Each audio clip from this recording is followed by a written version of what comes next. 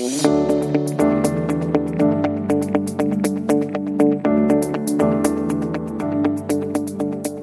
to Investing Compass. Before we begin, a short disclaimer that the information contained in this podcast is general in nature, does not take into consideration your personal objectives, financial situations, or needs. So big week, or big 2 weeks, right? We're out of lockdown. We're out of lockdown, which is exciting. What did you decide to do with all this freedom? Well, you know what I did, number one. Everyone else doesn't, so... I did what everyone else did. I went out to the pub, potentially a little aggressively on Thursday. Do you want to tell people about that? Yeah, well, Julia and I went out for a drink, and then next thing you know, it's 3:45 in the morning, and we're sitting on a bench in Surrey Hills drinking beers. But yeah, just easing into it, right? Yeah, I mean, I sent you a message and I didn't get a response until 3:45 when you got home. You were like up responding to it and saying goodnight. So. Yeah, well, no, it's important to be responsive. Yeah. We went out last night for a drink at the Dumpling Bar. Yes, which I was very excited about. I haven't been out that much because as lockdown happened, I got a dog. So it's a puppy, so I can't really leave it alone because it has separation anxiety. Yeah, so Shani you want to talk about the dog? You want to talk about the dog's name? Yes. The dog's name is Priscilla. And is this dog a male dog or a female dog? It's a male dog. Yes. But I've always wanted a Pomeranian named Priscilla, and they're hard to get. And I didn't have much choice. I've had to get a male, so... Yeah, I was making references before this to a boy named Sue, but of course Johnny did not. It just went over my head. Yeah. Sorry. Anyway, yeah. learn about Johnny Cash. But we are going to talk today about portfolio construction. So this is our second episode on portfolio construction. So our first one was the first one we did this year, and it was our most popular episode ever. So people should go back and listen to that. But today's episode came from a question we got from Anna. A question or a suggestion for an episode. And I really liked it. And I think she sent it maybe Tuesday this week. And it's Thursday now. You pumped this episode and out. We turned this around because I thought it was great. So you pushed back our schedule. I did. For this episode. I did. That's pretty good service. Okay. So Anna raised a couple good questions, and this got me thinking. So in our first episode on portfolio construction, we walked through the process of defining a goal, calculating your required rate of return, choosing an asset allocation target, and then selecting investments. But Anna, I think, rightly pointed out that during the asset allocation piece, we talked about the different models we provide to our premium subscribers at Morningstar, but we didn't really talk about the theory behind it. And so Anna said this made it a little difficult for her when she was considering her super fund and then considering an investment property that she has. So today we're going to go through the exact same framework because one of the most important things in investing is to be structured and deliberate about how we go about things. We are structured and deliberate because consistency and sticking to a plan is the way to be successful with investing. It's a way to prevent you from following advice you receive on a forum from a complete stranger who doesn't know you and what you want to accomplish. Yeah. So like that night I went out with Julia, if I would have been consistent with we're going out for a drink, then I would have had a better Friday. But yeah, we need to start in the beginning again, because that's where you're supposed to start, right? The beginning. And that is what you want to accomplish. And that, of course, is your goal. So we'll go quickly through these steps. Once again, you can go back and listen to that first episode if you want. So remember that when you're setting a goal, you need to be very specific. And you need to be specific because you are going to use these inputs to calculate a required rate of return. So you need to know what you have now. You need to know how much you need to accomplish your goal, when you want to accomplish your goal, and how much you're going to save. And that, of course, allows you to calculate a required rate of return. And your required rate of return is what gets you from where you are to where you want to get, which is to accomplish your goal. And this required rate of return is going to tell you two things. The first is that you can accomplish your goal, and the second is asset allocation, and that is what we're going to look at during today's episode. So why don't you start us off? Okay, so we've said often on here, right, that investing is about a trade-off between risk and return. So we take on risk and we get rewarded by returns. And that's how we should evaluate different types of investments. So the risk we are taking, and the way the investment industry talks about risk, is volatility, or how much an investment bounces around. So the more volatile an investment, the more return we should expect to receive.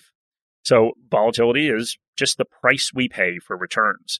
So let's use an example. So we can go back to, your mate Laura's favorite ETF, the Vanguard Australian Shares ETF, and that is a ticker symbol VAS. So VAS tracks the ASX 300, or the 300 largest companies in Australia. And over the last 10 years, it has returned 10.66% a year. So that is the return that you've gotten, but we also need to look at the risk or the volatility that it took to get that return. And there's all sorts of different measures we could look at, but we're going to look at two. We're going to start with standard deviation, and then we're going to look at maximum drawdown. So Shani, why don't you take us through standard deviation? Sure. So standard deviation shows the consistency of an investment's return over time and how far each return over each period varies from the average return. So the higher the standard deviation, the more a return will vary from the average mean, or the more volatility you can expect. The standard deviation of VAS is 13.35, and that variance from the average return is pretty high. So Mark, what other measures can we look at? Yeah, the other thing we can look at that I think is good to look at in conjunction with standard deviation is we can look at drawdown. So the maximum drawdown is the peak to trough decline during a specific period. So in this case, that period's 10 years because we're looking at 10 years for this ETF. So this represents the largest percentage drawdown or drop in value that's occurred. So for Vanguard Australian shares, the maximum drawdown over the last 10 years is 26.95 over a drawdown period of 2 months. So that means over a 2-month period between the 1st of February 2020 and the 31st of March 2020, VAS dropped 26.95%. And that, of course, was that COVID market drop. So, Mark, this all seems very important. So, these are statistical risk measures. So, how should we look at this as investors? Yeah, well, most investors shouldn't care. So, they just shouldn't care at all about this. And there are certainly times during your investment journey that volatility is really important. But if we are investing for the long term and we have a long time before our goal, we really need to focus on the returns that we need to achieve our goals. But there is one reason why we should care, and it's if volatility makes us do something stupid. So let's say we bought VAS 10 years ago and things were going pretty well, but then COVID happened and we sold. And we all know what happened with the recovery, but many people lose their nerve. So that is why you need to focus on the long-term return needed to achieve your goal. And the higher the return we need and the longer the timeline we have until our goal, the more risk we should take by focusing on growth assets rather than defensive assets like fixed interest and cash. Yeah, that's right, Shani. And the risk we should worry about is losing money that we can't make back. And that's, of course, why we create a diversified portfolio. Exactly. We don't want to put all our money into one share and want to diversify to protect ourselves against all the unsystemic risks, which means risks that are associated with one specific company, country, or asset class. Okay, so with that as a basis, we need to start looking at real-world portfolios because that's what the question was, right? So in the real world, things are not as clean as our suggested asset allocation. And those will really just serve as a guide. So in the real world, we might be saving for retirement in our super. We might have investments outside of our super. We might own our own home. We might have an investment property. And we might be eligible for an age pension. So let's start by dividing our assets up into investments and non-investments. A lot of people focus on their net worth, and that's not necessarily a bad thing, but we need to align assets to goals. So let's walk through some of them. Why don't we start a little bit of a controversy, Shani, and we can talk about... That's always where you like to start, Mark. Exactly. We can talk about housing in terms of the primary residence or the place you live. And how do we incorporate our home equity in our primary residence into our asset allocation and our portfolio construction? Well, the point of a portfolio is to support you in paying for your goal. Let's use retirement as an example. So you save and invest for years and build up some assets, and then you need to convert those assets into cash that supports your lifestyle.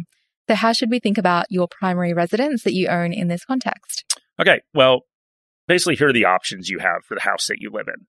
You could sell it, right? And you raise cash from that sale, but of course then you need a place to live. So you could sell it and potentially move someplace cheaper, so either a cheaper area or into a cheaper house, or of course you could rent in retirement. And maybe that's your retirement plan. And the risk you're subject to there is differences in the price returns between different areas or between different houses if you're downsizing or moving to a cheaper area. And it's very, very difficult to model that out over the long term to determine the differences in prices between Melbourne and Hobart, for example, if that's your plan, right, to move to Tassie. So same thing with downsizing. Now, the other option, of course, is you can take money out of your house with a loan, and you can use that loan to pay for retirement. But if you have a while until retirement, this is an extremely risky proposition because you have no idea what interest rates are going to be at retirement, and that's going to have a big impact on the amount of the loan you can take out.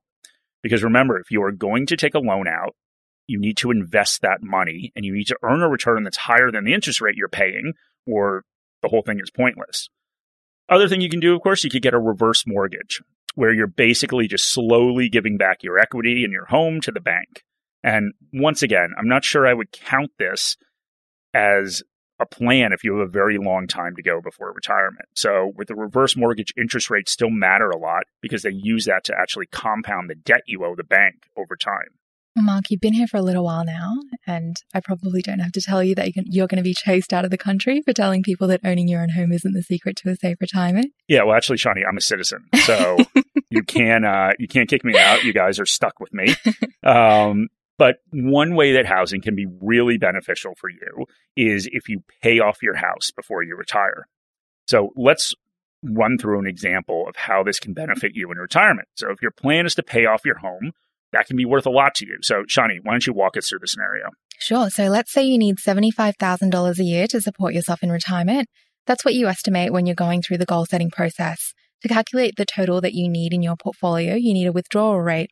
So let's use 4% for this exercise, which means that you divide the amount you need per year by 4%, which in this case equals $1.875 million. And just a reminder to include inflation in these calculations. Now, the way you've estimated this amount is by taking a replacement rate of your current salary, which we covered a couple of episodes ago. That replacement rate is used by looking at your current salary and what you need for living expenses after your savings and taxes. And this is going to be very unique to your personal circumstances, but I've seen studies that indicate that the average Aussie spends around 25% of their income on their mortgage in a dual income household. Okay, so that's great. So now we basically have all we need to look at the impact we would get if we pay off our mortgage. So take us through it, Shani. Okay, so we're going to be a bit conservative here. We'll say that it is 25% of your after-tax and after 10% super contribution. That basically means we're taking 25% of that $75,000, which represents the replacement rate for your salary. So go listen to our super episode for more details, but that means that we can reduce that $75,000 to $56,000 if we're removing the $19,000 cost of housing if you pay off your mortgage. Now, if we just divide $56,000 by 4%, we get $1.4 million. And that means that paying off your mortgage has reduced what you need in retirement by $475,000. Okay, and this is obviously very dependent on your own situation, but you can see that paying off your mortgage is pretty powerful because it reduces your living expenses, and that is the power of owning your own home. So do you think I get a reprieve from this sort of pitchfork-carrying housing is the only way to be financially secure crowd? Yeah, probably not, especially after you've called them pitchfork carrying, but, I think you're still in trouble. Okay. Yeah. Well, perhaps I'll go into hiding on Sunday when this episode comes out. I'll go hide at the pub and nobody will ever find me. No one's going to pick that, mate. Exactly. Yeah. Exactly. All right. So personally, I wouldn't include my primary residence in my retirement plan if I had a ways to go before retirement, unless I was planning on working towards paying off my mortgage. So this doesn't mean that owning your own home isn't beneficial. But just like how I wouldn't count my emergency fund against a goal, I wouldn't count a primary residence. It's a place to live and not a way to retire unless you have very specific plans to turn it into cash. So I'm probably going to catch a lot of flack, right, Shani? But I don't know, I'm a pretty conservative guy when it comes to investing and planning. So that's just what I would do. All right. So let's move on to how you think about an investment property. This is a little bit different than your primary residence because you have more options. An investment property can be treated like any other asset. Okay, so let's evaluate it like any other asset, right? So let's look at the return potential and the risk of losing money that we can't make back. So every situation is, of course, different.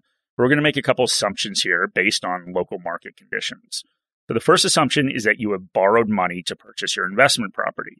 And the second assumption is that you are cash flow negative on the property. Let's explain what being cash flow negative means. That means that the money you pay for your mortgage, your strata, general upkeep, and any other expenses associated with the property is more than you are getting in rent. And I know you hate that, Mark. Yeah, I personally do. We went back to we had the cash flow versus balance sheet statement. It keeps going episode. Back to that. I know. Yeah. But I own a couple of investment properties in the U.S. and they're all very cash flow positive. And it is a very different market. So prices aren't as high there. But But yeah, I want my investments to support my day-to-day life and generate passive income. Mm-hmm. All right. So let's move on. So let's look at an investment property using those two assumptions. So if your investment property is cash flow negative or break even, and you've taken out a mortgage to pay for it, you are basically making a levered bet on house price appreciation. So let's explain this a bit. Leverage is when you borrow money to make an investment. Leverage will amplify your returns on the upside and increase your risk on the downside. Let's explain how this works. So let's say I put down 20K on a 100K house. That's a pretty typical arrangement. If housing prices increase by 1%, do I get a 1% return? I don't because of leverage involved. That 1% is a 1K increase, but my investment was only 20K, so I actually earned a 5% return.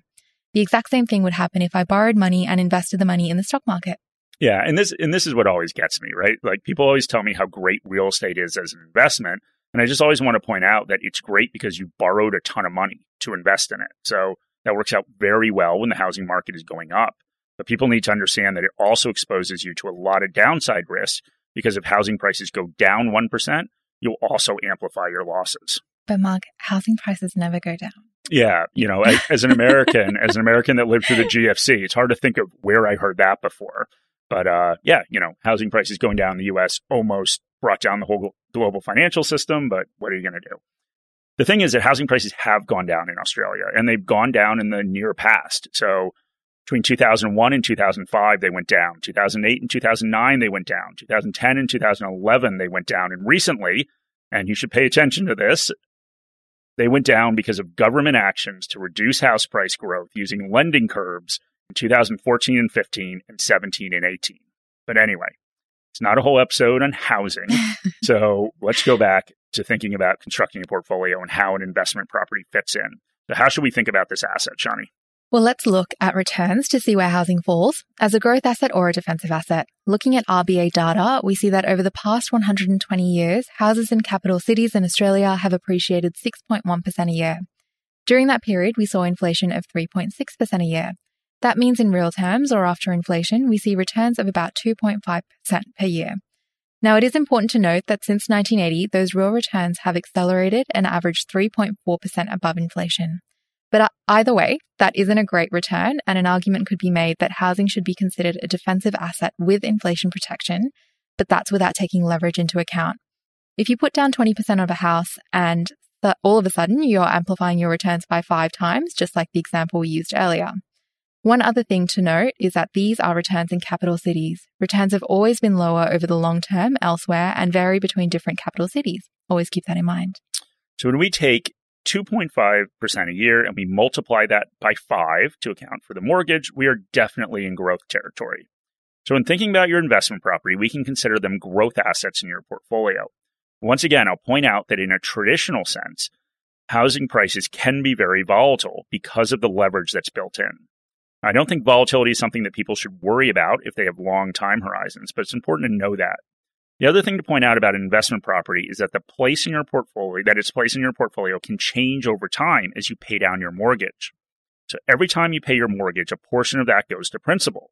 So you're effectively deleveraging your investment. This is the forced savings part of owning a home, but know that as you pay off more and more of your mortgage, you are slowly moving your investment property from a growth to a defensive asset. So I would argue if you were fully paid off, so if you fully paid off your investment property, and we look back 120 years with a real return of 2.5%, we are approaching bond territory when we think about expected returns going forward. So in thinking about your portfolio, think about your own personal circumstances, including how much you paid off of the house. Morningstar Premium is designed to help you reach your investing goals. Our coverage spans over 50,000 securities and 2,000 funds and ETFs. Sign up to a 4-week free trial through the link in the episode notes to access our global equity best ideas for our top picks across borders. Find shares with sustainable, above-average dividend payouts and the best opportunities at home with 5-star Aussie stocks. A Morningstar Premium subscription includes a ShareSide investor plan, allowing you to track all of your investment holdings in one place. And take advantage of ShareSide's investment performance and tax reporting that has been built specifically for the needs of self-directed investors. If you love Premium after your 4-week trial and choose to subscribe, your subscription may be tax deductible if you derive income from the share market. Sign up for a free trial today. If anyone has any arguments about housing and want to talk to Mark about it, he'll be at the Clock Hotel on Sunday. So you can go and meet him there. Yeah, thanks for that. Thanks for that. Unfortunately, we do need to continue on housing a bit when thinking about your portfolio and portfolio construction. So we place it in the growth and defensive category, but we also need to think about its place among the other asset classes. So why don't you take us through that, Shani? Yeah, sure. So as a reminder of our aggressive portfolio has a suggested asset allocation of 90% growth assets and 10% defensive assets. But within that 90% in the growth category, we have 30% in Aussie equities, 45% in global equity, 4% in Aussie listed property, 6% in global listed property, and 5% in infrastructure. Now, when we think about housing in that context, we need to think about the characteristics that impact prices. Housing is very local. Australian housing prices will be influenced by the local economy and policy decisions made by the government. They will also influence other parts of the economy. The wealth effect from housing has undoubtedly lifted retail spending, and any drop in pricing would probably hit retail spending and potentially the banks if loans start going bad. It is also unlikely that a slowdown in Australian housing prices would have any impact on the global financial system or global markets. So when we think about housing in a portfolio context, we should look at it within that Aussie equity and Aussie listed property context. And this isn't perfect, but we want to think about the risk factors that we face as long-term investors. And those are the risk factors that could cause us to lose money that we can't make back. So if you have an investment property and are really overweight Aussie shares, which are more domestically focused than global companies, and you have a job in Australia, you are very exposed to local economic conditions.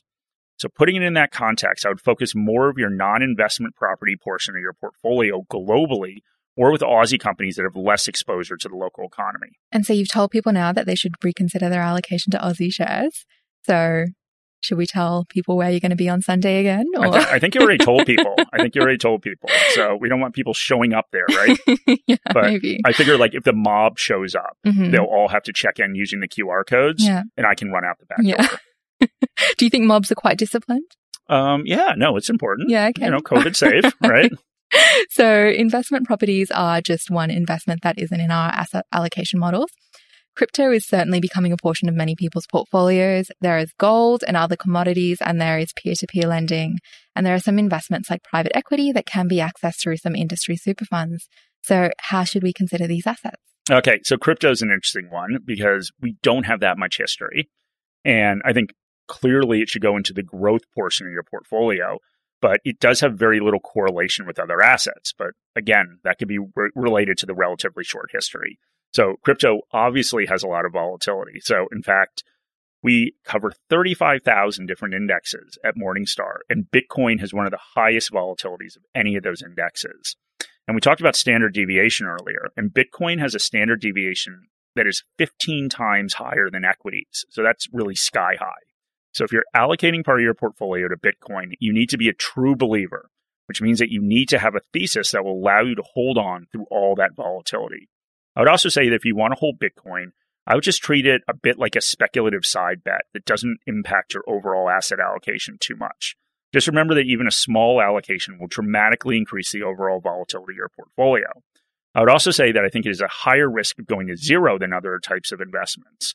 But once again, maybe you'll be rewarded for that risk. Oh, we'll see. We will. Yeah, so that naturally leads us into gold. And gold is an interesting investment. It has attracted a pretty small but passionate group of supporters. And one interesting study I read about gold was looking at what Roman soldiers were paid 2,000 years ago in gold and comparing it to what the US Army soldiers make now in gold terms.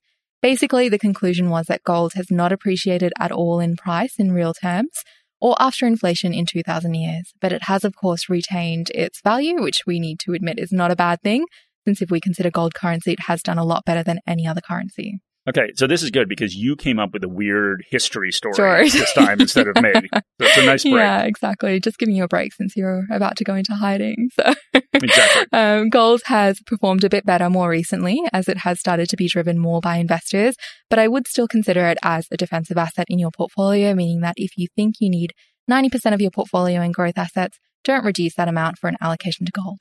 Yeah, the thing that's always interesting about gold is that a lot of people treat it like it's insurance, right? Against like if there's a zombie apocalypse, right? Okay. So like even if everything else goes down and the rest of your wealth evaporates, you still have like enough gold to bribe the zombie king, right? To let you go. And I think it's interesting because that notion of keeping like, let's say 2% of your portfolio in gold to guard against this catastrophe, like it's great if you have $100 million, right? And you could still live a decent life off your gold stockpile, but it makes less sense if you have a $200,000 portfolio. So you're saying like the going bribery rate in an apocalypse is less than $4,000 in gold? Well, yeah, because I think zombies are also worried about inflation, Shanika, right? Yeah, well, I think the lesson is that gold is probably not going to be the engine that drives your portfolio and helps you accomplish your goals, but can offer some downside protection and a bit of diversification. Yeah, I mean, I guess, right? But I would probably suggest that most people probably shouldn't bother. But anyway. That's a good place to talk about another part of constructing portfolios that you'll hear a lot about. And that is the notion that you want to put assets into a portfolio that has low correlation. So low correlations between those assets. So in other words, assets go in different directions. So a perfect correlation means that two assets will move up and down in lockstep, while assets that have a perfect inverse correlation will move in opposite directions. So the notion here is that you build a portfolio with assets with low correlations, and that will lower volatility in your overall portfolio. And I can guess what you're going to say about this, Mark. Yeah, I mean, I'm predictable, right? Yeah. So building a portfolio like this is appropriate if your goal is to lower volatility. And there are times when this is really valuable for investors who need to lower volatility as they transition to a goal like retirement and start to draw down their portfolio in retirement. And that is critical, and it shouldn't be dismissed. But remember that of the traditional asset classes, shares have the highest expected return and the highest volatility. So if you have 20 years to go until retirement and you're trying to lower the volatility of your portfolio by picking uncorrelated assets, you need to go into that with your eyes wide open and know that you are also lowering your expected returns. And this, once again, is why we want to focus on the required rate of return of accomplishing your goal. And to reiterate what we said earlier, volatility should not be the risk you're concerned about as an investor with a long time horizon. Your risk is not achieving your goal, which is why you are focused on the return needed to achieve that goal. Limiting volatility is useful only in terms of behavioral safeguards against selling and buying at the wrong time. But by looking at your required rate of return and focusing on the long term, you can also provide this safeguard. And that doesn't mean that we don't diversify, and that doesn't mean that we just chase high returns. You diversify not to limit volatility by looking at uncorrelated assets. You diversify because you don't want to lose money that you can't make back. If a company you invest in goes bankrupt or a specific geographic area you're invested in goes through a Japanese-style multi-decade slump, when the Nikkei was still down 50% off of its high 25 years after the market peaked. All right, so let's move on to our next example of an investment and how it fits into your portfolio. Hopefully you should be sensing a pattern here. We're looking at different investments that may go into your portfolio and trying to evaluate them against the risk and return trade-offs that we all need to make as investors. So let's start with peer-to-peer lending as a concept. There are platforms that facilitate direct loans to other people. There are a lot of them in Australia, including Society One, Moneyplace, and Plenty. We aren't going to spend too much time on the details behind any of these platforms, but you are offering unsecured loans to individuals. Unsecured means there is no asset that has been pledged as collateral like your house would be with a mortgage. Yeah, so we're talking about loans here. So we need to immediately think about fixed interest, which is, of course, a defensive asset. But let's think more about the characteristics of these specific loans. So I went on CanStar, and it showed that these loans, if I want to get one, have interest rates between 6% if you have very good credit and close to 18% if you have bad credit. And that's obviously very different from the rates we're seeing from banks on secured loans and more closely resembles credit cards at the extreme. So as the lender and not the lendee, we're getting a lot higher rates of return than we would get off investment-grade corporate bonds or government bonds. But there is a trade-off, and to get these returns, we are taking on more risk. And the risk we're taking on is credit risk, which means that the person you're lending money to won't pay you back. And since it's unsecured, it's not like you can go seize some asset and sell it off to try to get your money back. So this more closely resembles a high-yield bond or junk bond, which is just a loan to a company that has terrible credit. And given the risk and return characteristics, this more closely resembles a growth asset. And if you're making loans to Australians, then we need to look at the exposure you have to the local economy. When economic problems happen, it's often the most vulnerable in our society that get hit the hardest, and the most vulnerable are the people taking out 17% unsecured loans. So if there's an economic downturn, you can expect losses. The same theory as with housing, and I would consider this part of your Aussie equity exposure in your portfolio. Yeah, and there are countless different investments you can use as part of your portfolio, but think about the purpose they serve and where they fit into your overall asset mix. So one last example we want to use is the aged pension. So people that are in retirement or approaching retirement will have portfolios that look very different to a portfolio with 30 years to go until reaching your goal. But if you're qualified for the aged pension or will soon qualify for it, it's important to take that into account when looking at your portfolio, because the age pension will likely make up a big part of your retirement. So Shani, what should we look for here? All right. So the age pension is a defined benefit plan, which means that you will get a certain benefit for the rest of your life. This is also the same way you would like to think about an annuity, because that is basically the same thing. So when we're thinking about a guaranteed cash flow that may be adjusted for inflation that gets paid to you for the rest of your life, what does that sound like, Mark? Yeah, I mean, it sounds like an inflation-protected bond, Shani. Mm-hmm. And the only difference, of course, is that you don't get a lump sum back at the end because it never matures. Yeah, it does. So there are a range of opinions here, but an annuity or age pension should have an influence on your overall asset allocation. And for most people, it should allow you to get more aggressive with your portfolio than you normally would without this fixed and guaranteed payment. And once again, there are some nuances here. You've got this set of cash flows into the future, and you could potentially value them by discounting them back to the present, like you would a discounted cash flow model. We're looking at the value in terms of a withdrawal percentage from your portfolio. So if we do a back of an envelope way to think about this, we can think about a withdrawal rate. So a withdrawal rate is a number that you are trying to pick that enables your portfolio to not run out of money before you die. So for instance, the 4% rule was supposed to allow your portfolio to last 30 years in any type of market conditions when looking at historic returns. Well, the cash flow from an annuity or age pension can be thought of the same way because it won't run out before you die. So from a portfolio perspective, if you were using a 4% withdrawal rate, you can equate how big of a portfolio you would need to replicate this cash flow. So the maximum age pension right now for a single person in Australia is $22,575 a year. So using this logic of trying to figure the portfolio size needed to support that same payment at a 4% withdrawal rate means we simply need to divide $22,575 by 4%. And that gives you $564,000. Okay, and that's substantial, right? And that is similar to a fixed income allocation in a portfolio to a AAA rated government bond. But in this case, one that pays you 4% a year, which is much higher than current interest rates. So as I said earlier, this guaranteed payment may allow you to get a little more aggressive in your portfolio in terms of the allocation you have to growth assets. So just something to think about. All right, let's switch gears here a little bit. The other question that many people have around portfolio construction is what to do when you have a number of accounts. For instance, many people might have an industry super fund that has an asset allocation that can vary within a defined mandate, and then also might have some accounts outside of super that are invested with brokers. And this is where it's really important to take a holistic view of all your assets. So the first task to outline all the different holdings you have across different accounts so you can see what your asset allocation actually is. Yeah, and this is where a tool like ShareSite, which you get from Premium, is really useful. So you can combine it with our Portfolio X-ray, which will look through any ETFs, funds, and LICs that you hold to show the underlying allocation to asset classes, sectors, countries, and individual securities. But if you don't use a tool like that, you can also just do this in a spreadsheet. And you did this for 20 years, Mark. I did. Yeah, my best friend, the spreadsheet. Yep. I was just hanging out with my best friend for 20 years. So once you've consolidated everything, you can align each investment you have into one of the categories we've discussed. So domestic equity, global equity, domestic listed property, global listed property, infrastructure, domestic fixed income, global fixed income, and cash. And for assets that don't fall directly into these categories, I would group them where you think they most appropriately fit from a risk and return perspective. And this is an opportunity to go back and look at long-term returns of the different assets in your portfolio to give you a sense on how you are positioned against your required rate of return. And when I say long-term returns, I'm talking about 30 years, not the last couple of years where returns have been historically high. Okay, so why don't we ballpark some of these returns for people? So if we look back across roughly the last 100 years, we see that Aussie shares have delivered around a 10% annual return when we include dividends. And this is according to the RBA.